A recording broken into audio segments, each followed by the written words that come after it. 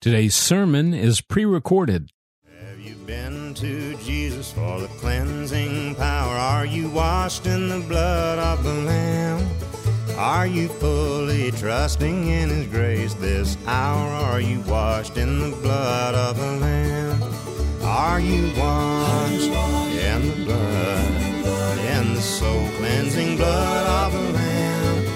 Are your garments spotless? Are they white as snow? Are you washed in the blood of the Lamb? Are you walking daily by the Savior's side? Are you washed in the blood of the Lamb? Do you rest each moment in the crucified? Are you washed in the blood of the Lamb?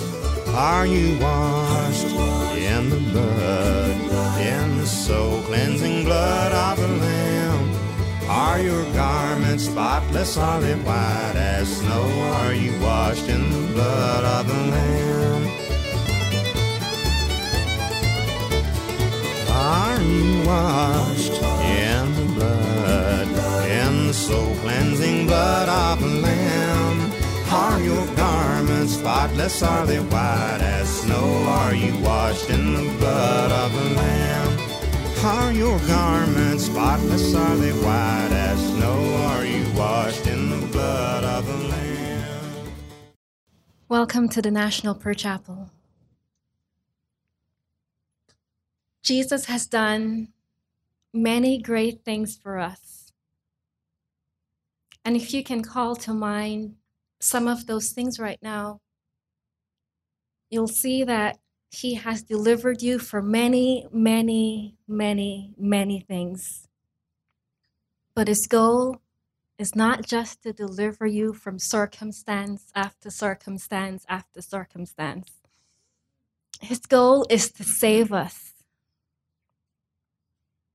Please go with me to Psalm 116. And I'll begin reading from verse 8.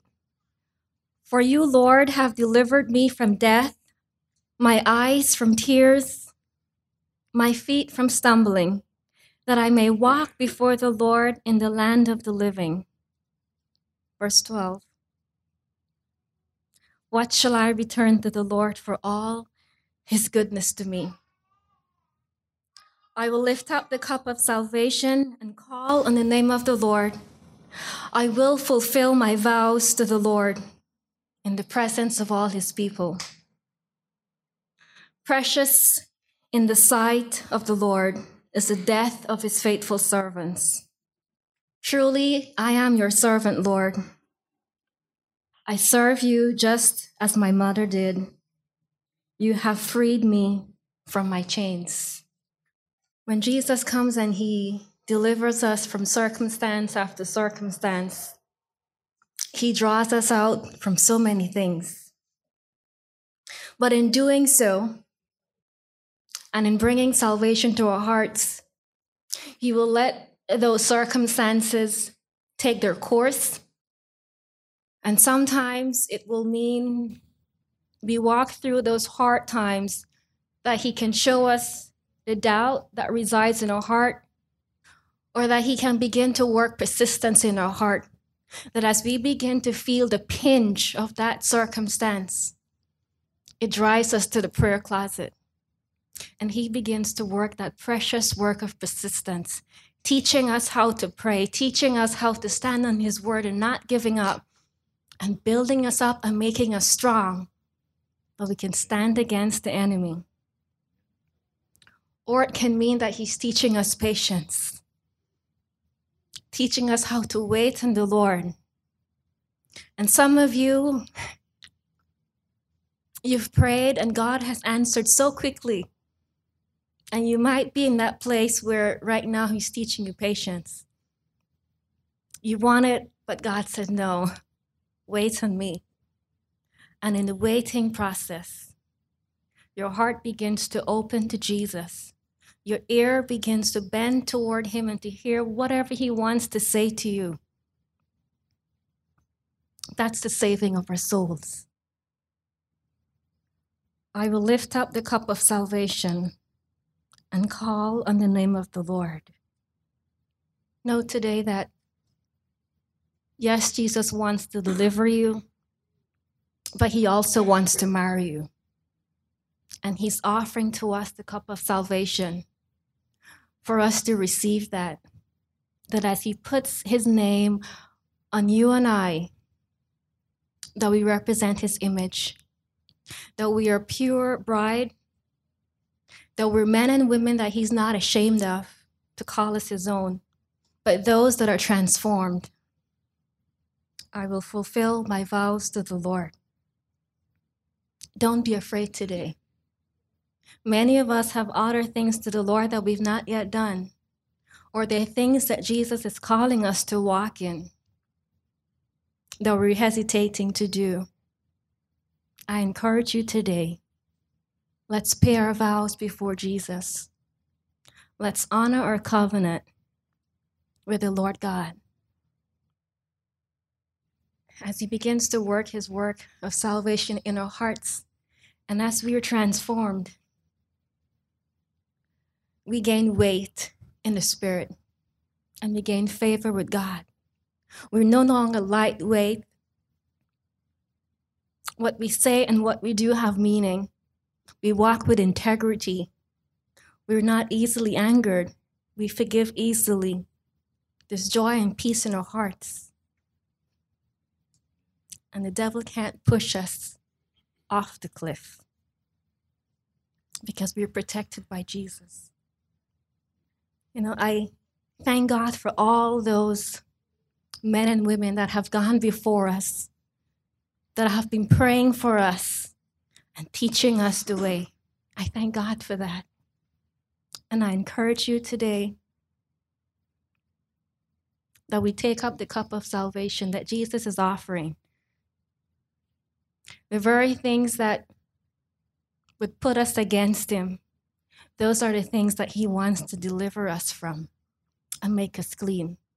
That our lives are no longer contrary to his nature, but that our lives reflect who he is. For the Lord is gracious and righteous. Our God is full of compassion. Welcome to the National Prayer Chapel. What must I do to be saved? Let's pray. Lord, we need you to come, and we need you to deal with our hearts faithfully today and break all casualness and bring us up to the standard you desire for us. That there would be no lying to you about what we're going to do or say or be. Lord, everyone here has made a covenant saying, I will serve Jesus. But then there's a downfall, and we're lying. Lord, don't let us be casual if we walk back what we've covenanted with you. I pray in your holy name. Amen. I need to speak with you with regard to this matter of salvation. Salvation lies between you and God. It's between your heart and God's heart. No one else can get in that place. God does not have grandkids. You can't ride my coattails to heaven. You can't ride anybody else's coattail. You are responsible before God for what happens eternally to your soul. The most serious issue we face ever in our lives is what will we do with this Jesus? And the devil has plainly laid traps for us to make us too busy in our jobs, too busy in our entertainment.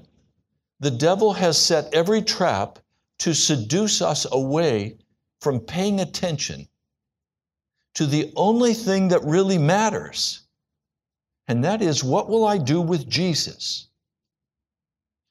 To do what is doubtful is to allow yourself to tamper with divine authority, and this will break down in your mind the solemn fear of sinning. This is a fear that we must cherish, we must guard, we must protect, because so quickly in this culture we can be calloused by what we listen to. Oh, I'm in the car, I want to listen to this country western music and just veg while I drive. You just block the Holy Spirit. Oh, I just want to go and watch that movie. You just block the Holy Spirit. You just seared your heart. Please hear me. I'm not laying down a list of do's and don'ts. I'm telling you that everything you watch, everything you hear will either draw you into the heart of Jesus or it will deaden your soul so that you are less interested in Jesus. There are certain authors that I love to read. Novels. And the Lord said to me, look up on your Google the word novel. I was shocked. You know what novel means? A lie. So when I read my favorite authors, Modesset, L'Amour, and others, what am I doing? I am feasting my heart on a lie. When I sit down and I watch the movie, is it true? Of course not. Actors are performing. Do you know what the word actor is in the Latin and the Greek? Hypocrite. So you're feasting your heart on hypocrites. Well, but it's a wonderful story. Yes, it may be a wonderful story, but we are influencing our ability to have a clear mind to consider the issues regarding our salvation. We are blocking the Holy Spirit from being able to speak plainly and freely to us with regard to His concern for our heart. In Philippians, the 2nd chapter, I'll begin reading with verse 12 through verse 13. So then, my beloved, as you have always obeyed, not as in my presence only, but now much more in my absence, you must work out your own salvation with fear and trembling. For God is the one working in you both to will and to work in behalf of His good pleasure. So it is not your work to be saved. It is your work to let God do the work in you and not block Him with the wickedness of this world. Not sear your mind so you can't hear the Holy Spirit speaking to you. We need to have our faculties about us. Now, if you try to do away with some of these things that you've been participating in, very quickly you will go through withdrawal because they are drugs. We think of drugs as meth or cocaine or heroin.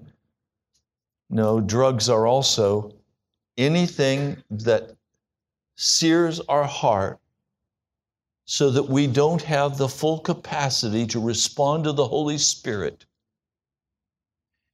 Some people cannot bear to sit down and read the Bible. As soon as they do, they go to sleep. Why? Because they're so accustomed to their drug of overwork, they're so accustomed to their drug of television or novels or some other entertainment that when they sit down to read the Word, they have no taste for it. They don't desire it. And so they're bored. And I remember when I began to get this understanding, the Lord told me I was to read the Scriptures. And so I would sit down to read it, and immediately I'd go to sleep. I finally had to get up and walk around in the room reading the Scriptures aloud until finally they began to come alive like a movie that I was watching. and the Holy Spirit quickened. But now if I sit down and watch an hour of a show, I can't read the scriptures. I go to sleep. I've been raised to believe that I should eat vegetables. Well, you know what? I didn't like vegetables. And I have sat at my place as a little boy for hours after a meal, refusing to eat my green beans, refusing to eat my broccoli. I wanted ice cream. I wanted a cookie. I wanted something sweet. Don't give me this ugly broccoli. And my daddy would say, there will be no dessert, Raymond, until you eat your broccoli. I can't think of any worse words for a little boy. Well, now, if you give me the choice between a dish of ice cream and green beans, I'll gladly take the green beans and forego the ice cream, because if I eat the ice cream, I've got to wear it. I've learned. You don't have a taste for the scripture? You want the ice cream. The taste for scripture comes as a gift from the Holy Spirit. It is not a natural interest. It is a supernatural interest. Now, I want to share with you today from a book entitled God's Call by Charles Finney. I wouldn't normally do this, but he is so precise in his words. I need to read this to you. You must understand what you have to do to be saved. It is of the utmost importance that you see this clearly. You need to know that you must return to God and that you need to understand what this means. The difficulty between yourself and God is that you have stolen yourself and run away from His service. By right, you belong to God. He created you for Himself, and He had a perfectly righteous claim to the homage of your heart and the service of your life. But you, instead of living to meet His claims, have run away, have withdrawn from God's service, and have lived to please yourself. Now your duty is to return and restore yourself to God. You must return and confess your sins to God. You must confess that you have been all wrong and that God has been all right. Go before the Lord and lay open the depth of your guilt. Tell Him that you deserve just as much damnation as He has threatened you with. These confessions are indispensable to your being forgiven. In accordance with this, the Lord says, if their uncircumcised hearts are humbled and they accept their guilt, then I will remember my covenant. Then God can forgive. But as long as you challenge this point and will not acknowledge that God is right, or will not admit that you are wrong, He can never forgive you. I love this very straight concept that you stole yourself and ran away. Does that make sense to you? Do you understand that? Every person who is not a Christian is a thief. You stole yourself from God. For God to forgive us means we have to acknowledge that we have run away from God. And we have our own thoughts, we have our own ideas, we have our own beliefs, we have our own way of operating, and it's ours, and don't mess with what I believe. We own ourselves and have run away from God. And He cannot forgive us until we return to Him. Moreover, you must confess to man if you have injured anyone. Is it not a fact that you have injured someone, perhaps many of your fellow men? Have you not slandered your neighbor and said things that you had no right to say? Have you not in some instances which you could call to mind if you were willing, where you lied to them, or you lied about them, or you covered up some perverted truth? Have you not been willing to give others false impressions of you or your conduct? If so, you must renounce all such iniquity, for he who covers his sins will not prosper. Furthermore, you must not only confess your sins to God and to people you've injured, but you must make restitution. You have not taken the position of repentance before God and man until you've done this. God cannot treat you as a penitent sinner whom he will forgive until you have done this. You must renounce yourself. Remember the passage? Jesus said, if you would follow me, you must deny yourself, take up your cross, and follow me. And the word deny in the Greek, remember what it was? Disown. You must disown yourself. In other words, you can no longer run away with yourself because you don't own yourself. Even if you run away from Jesus, he still owns you. You're just in rebellion against him.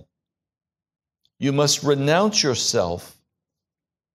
You must renounce your own righteousness, forever discarding the very idea of having any righteousness in you. You must forever relinquish the idea of having done any good that you have that would commend you to God or be considered as a basis for his saving you. You must renounce your own will. You must always be ready to say, not in word, but also in your heart, your will be done on earth as it is in heaven. Now you know it is God's will to own you. It is not God's will for you to own yourself. Life does not reside in you. Life resides in God, and he gives it to you as a gift. You belong to him. If God were to say to you today, okay, I hear you, you want to be God. Go on out, create your own universe. Go wherever you want to go. Oh, and by the way, the universe is mine too, so go create a new universe. You're going to say, are you kidding me? It's like the atheist who said, I can create, I'm God. And the Christian said to him, well, show me.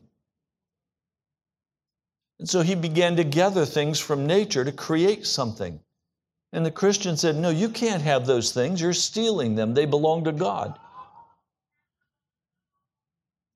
You know, where is the atheist going to go and gather something to create something when everything he sees, even his own life, belongs to God? You must constantly and most heartily agree that God's law is supreme. So you must renounce your way and let God have his way in everything. Never allow yourself to fret and be irritated by anything whatsoever.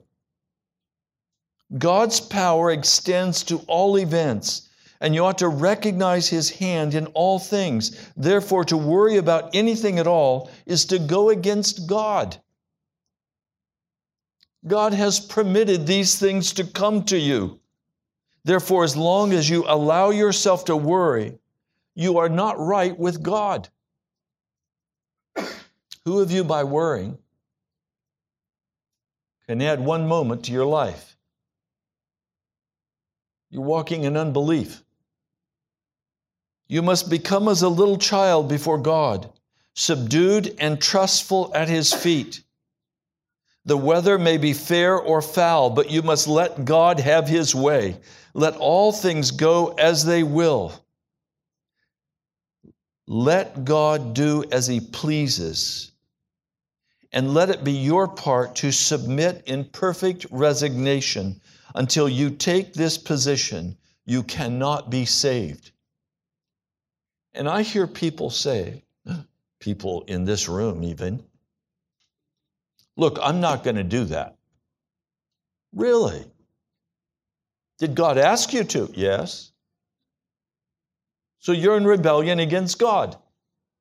You are tempting God to remove you from the face of the earth. When will you stop tempting God and humble your heart and do what He asks you to do?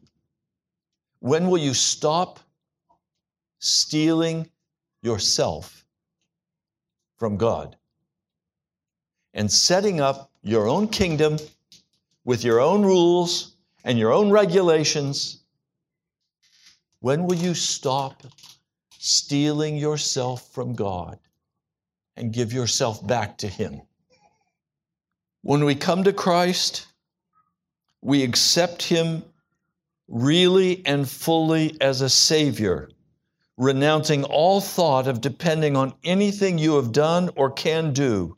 You accept Jesus as your atoning sacrifice and as your ever-living mediator before God. Without the least limitation or reservation, you place yourself under the wing of God. I woke up early this morning, about 3:30, and it just burst out of my heart. Lord, I'm under your wing. And my heart was joyful. Now, when you steal yourself, you run away from the wing of God. And you're out there where the hawks and the turkeys can get you. And believe me, there are plenty of both. But when you're under the wing of God, nothing can touch you. Your joy cannot be stolen. Even in the worst of circumstances, you know Jesus is working everything out, and you trust Him, and you know He loves you. And you don't steal yourself and go try to create some castle or some moat, some protective device. You trust Him. Your eyes are on Him. You're under His wing, where there's protection and there's warmth, and you don't get picked off by the hawks. At a high school principal who used to open the assemblies every week with this little saying, "The banana that leaves the bunch gets skinned." When you go out from under the wing of Jesus, you're going to get skinned. And some of you are so bold, you live out there all the time, ready to be swept away in a moment, because your heart is proud and you've stolen yourself. You're willing to go be friends with Jesus? Hey, best buddy, how are you? Are you kidding me? Best buddies do not protect you. You see him once in a while. You stop by church. Hey, I'm here to worship Jesus. He's my good buddy. Are you kidding me?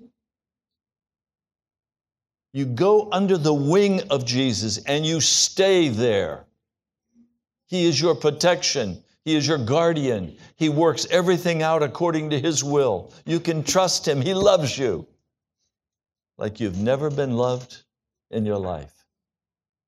And so you seek to please Jesus and not yourself. It is impossible for you to be saved until you come into this attitude of mind, until you are so well pleased with Jesus in all respects that you find your pleasure in doing His pleasure. It is impossible for you to be happy in any other state of mind or unhappy in this. For Jesus' pleasure is infinitely good and right. Therefore, when His good pleasure becomes your good pleasure, and when your will harmonizes entirely with His will, then you will be happy for the same reason He is happy. You cannot fail to be happy any more than Jesus can fail to be happy. This becoming supremely happy in God's will is essentially the idea of salvation. In this state of mind, you are saved. Outside of it, you cannot be saved. I've often been amazed, he writes, that many professing Christians are deplorably and utterly mistaken on this point.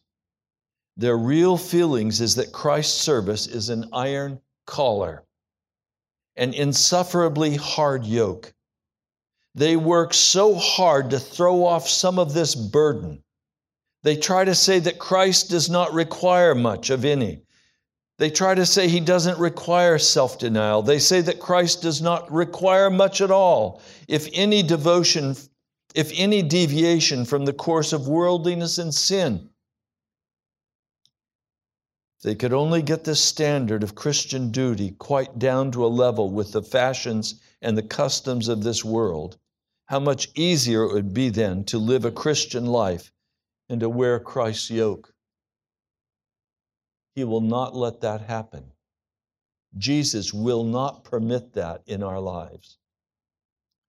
Jesus' yoke, as it is really, in their view, becomes an iron collar.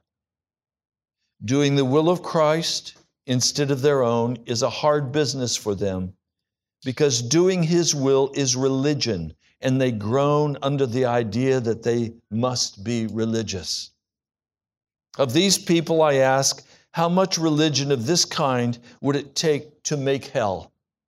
Surely not much. When it gives you no joy to do God's pleasure, and yet you're required to do His pleasure in order to be saved, then you are perpetually forced into doing what you hate as the only means of escaping hell. Some that I've spoken to this past week have tried to cut this very fine line. How much do I have to do in order to have God's blessing on my life? How much do I have to give? How much do I have to do in order to have God's blessing on my life? I want to do just the minimum level required to get the maximum blessing from Jesus. And so they're not serving out of a heart filled with joy at the pleasure of being in the presence of Jesus. They are just trying to keep some rules that they've set up for themselves so that they can have what they want. You cannot make deals with God. He doesn't negotiate. You either come wholly into His presence and stop stealing from Him.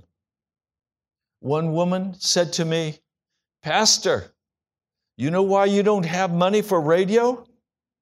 It's on God's table. You just haven't gone and stolen it. So just get into God's presence and grab what you want and run." Such utter wickedness. I fear I would be struck by the lightning of God if I tried such a trick. No, I don't go to God's table and grab and growl. I go to God's table and I thank Him and I wait on Him to serve me. I'll never forget, many years ago, I had a dream. In the dream, I was walking through this town, making my way to the edge of town where there was to be a banquet. And when I got to the banquet table, there was a high fence between me and the banqueting table. And I couldn't get to the table. It was set beautifully. Gold and silver and crystal, It was the most gorgeous table I've ever seen. Huge portions of food sitting on the table, and I could not get there. And in sorrow, I turned and began to walk back. And as I was walking back, I suddenly saw that I was naked. And I met people coming, and I was ashamed.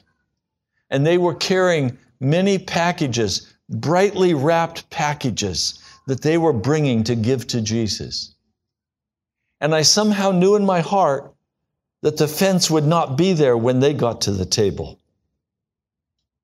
It was that dream just before my father died that so terrified my heart that when I stood at his casket, I said, "Dad, you were a righteous man.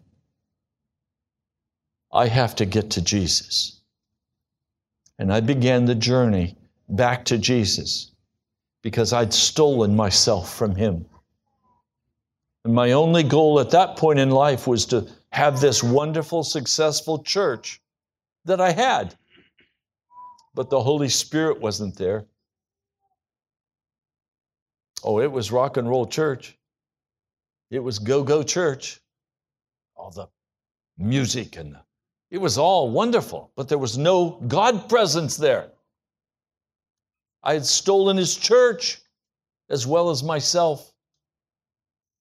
I'll never forget the day when I was praying and repenting, and I saw the fence removed, and I was welcomed to the table of the Lord. All I could do was cry. I cried like a baby because Jesus was now, he had removed the fence, and he was welcoming me to his table. And I brought gifts. You know what I brought? I brought me. And said, "Jesus, I stole me from you. I'm returning me. I'm yours." And I, from that day until today, have had free access to the table of God. I just ask, honestly, do you have free access to the table of God?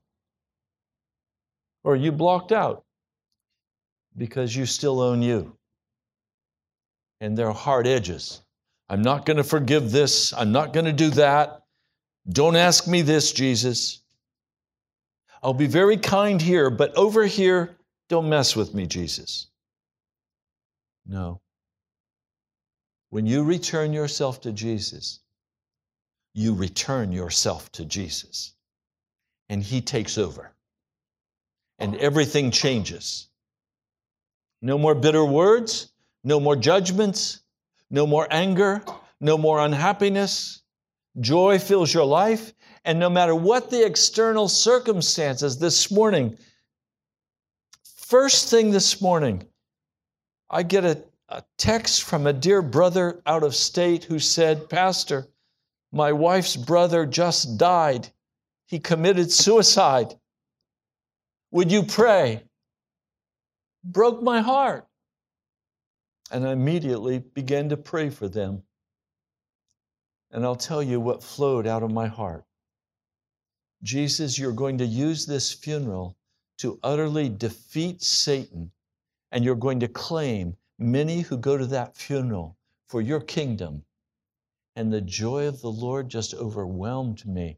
And I had to text my brother and say, watch what God will do in the wake today, and watch what he will do at the funeral tomorrow.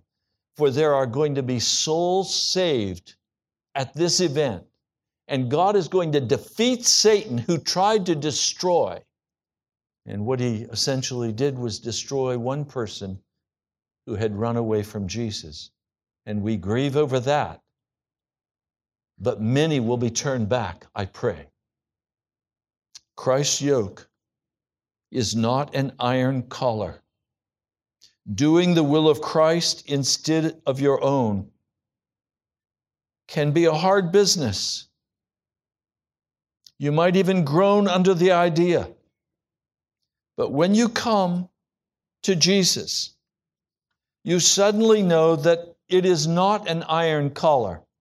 Jesus is not a hard man. To be saved, you must come into a state of mind in which you ask no higher joy than to do God's pleasure. This alone will be forever enough to fill your cup to overflowing. You must place complete confidence in Jesus, or you cannot be saved. You must absolutely believe in Him, believe all of His words of promise. They were given to you to be believed, and unless you believe them, you can do no good at all. Unless you exercise faith in the words of Jesus, they will not help you, but will only aggravate your guilt for unbelief. God wants to be believed when He speaks in love to you. He gave these exceeding great and precious promises so that by faith in them, you might escape the corruption that is in the world through lust. But thousands of professing believers do not know how to use these promises.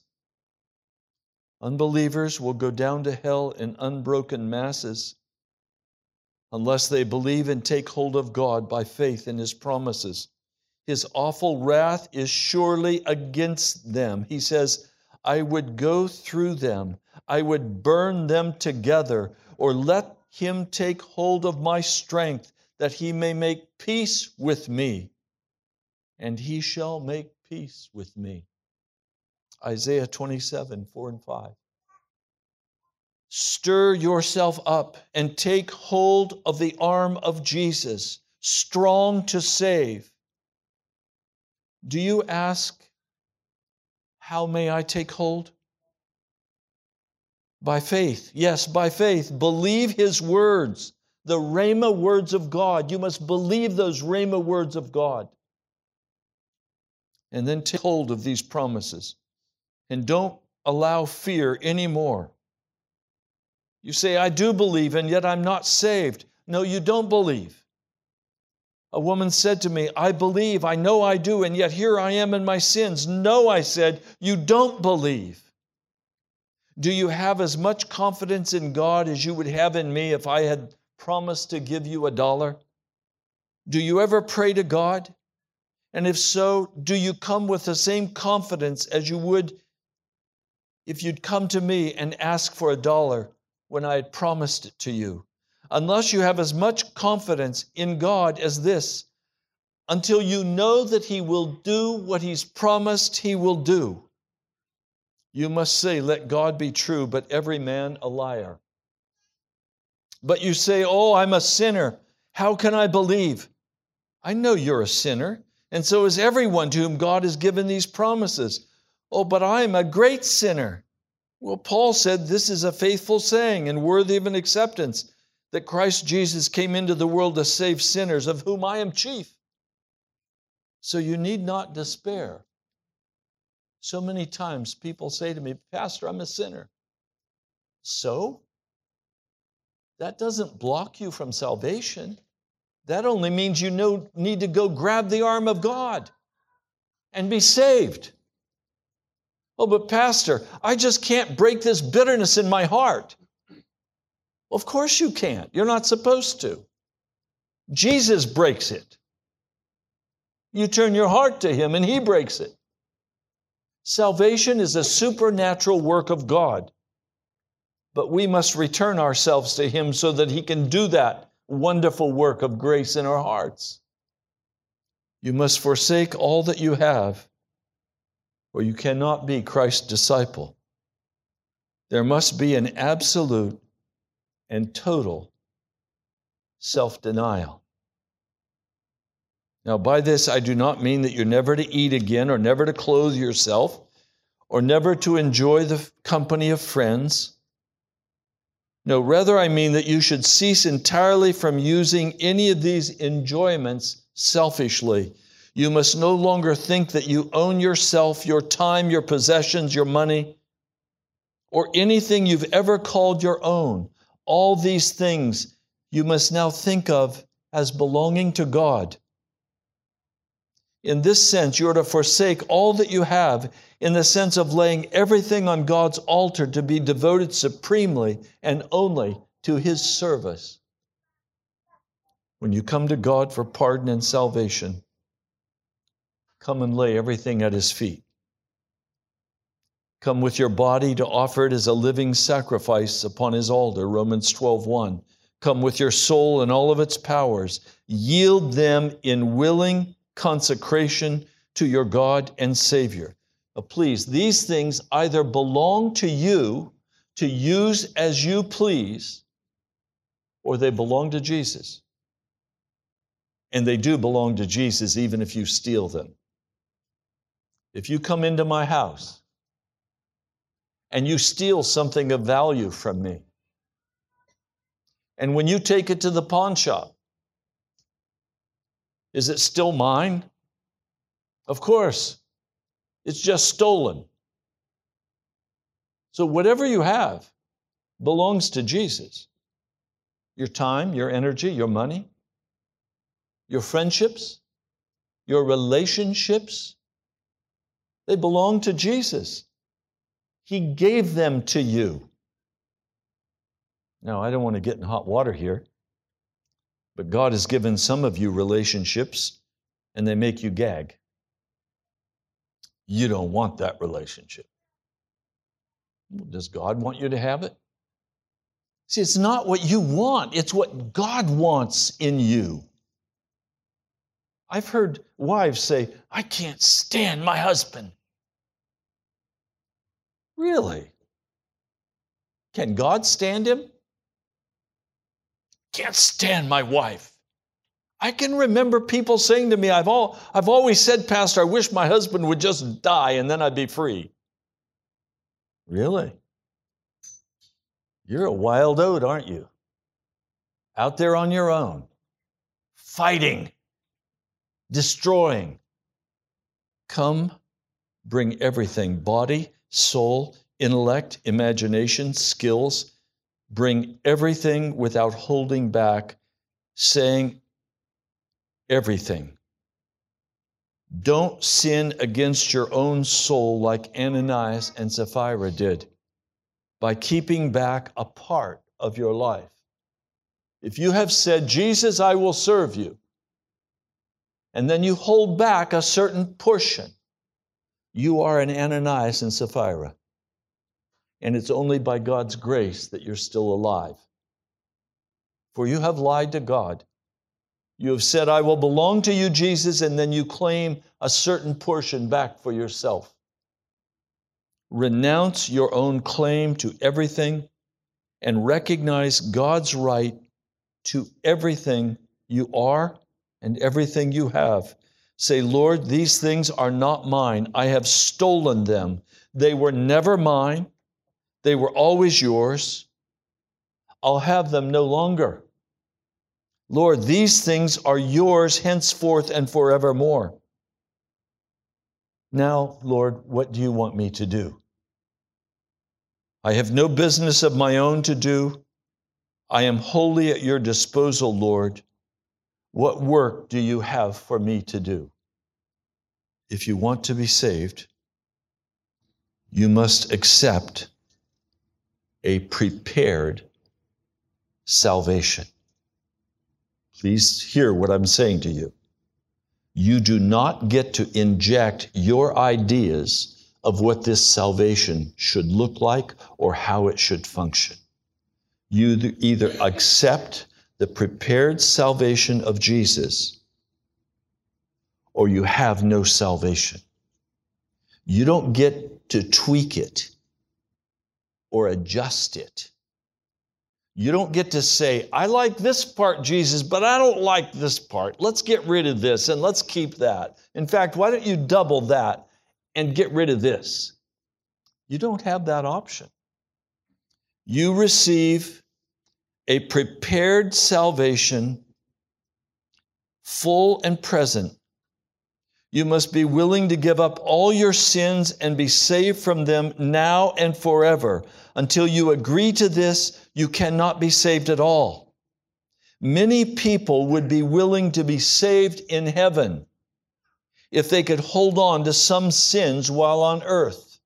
They think they would like heaven on those terms. But the fact is, they would dislike so much a pure heart and a holy life in heaven that heaven would be hell for them. I said to one man, "Do you think the Steelers are going to play in heaven? Would you be happy if you never got to see another Steelers game? Do you think the angels are going to organize a football league in heaven? Would you be happy if you never got to watch another football game in your life? Well, maybe you better start now to see if you're happy with Jesus or if you can't live without football. And then when you get to hell, you can organize it with the devil." You understand what I'm saying to you? We accept a prepared salvation now, not when we get to heaven. There can be no heaven except for those who accept a salvation from all sin in this world.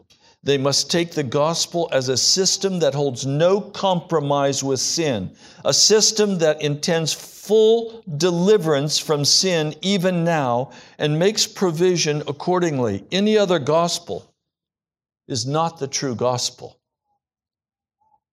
Christ's gospel in any other sense is not to accept it at all. Its first and its last condition is sworn and eternal reconciliation of all sin. You cannot be saved partially.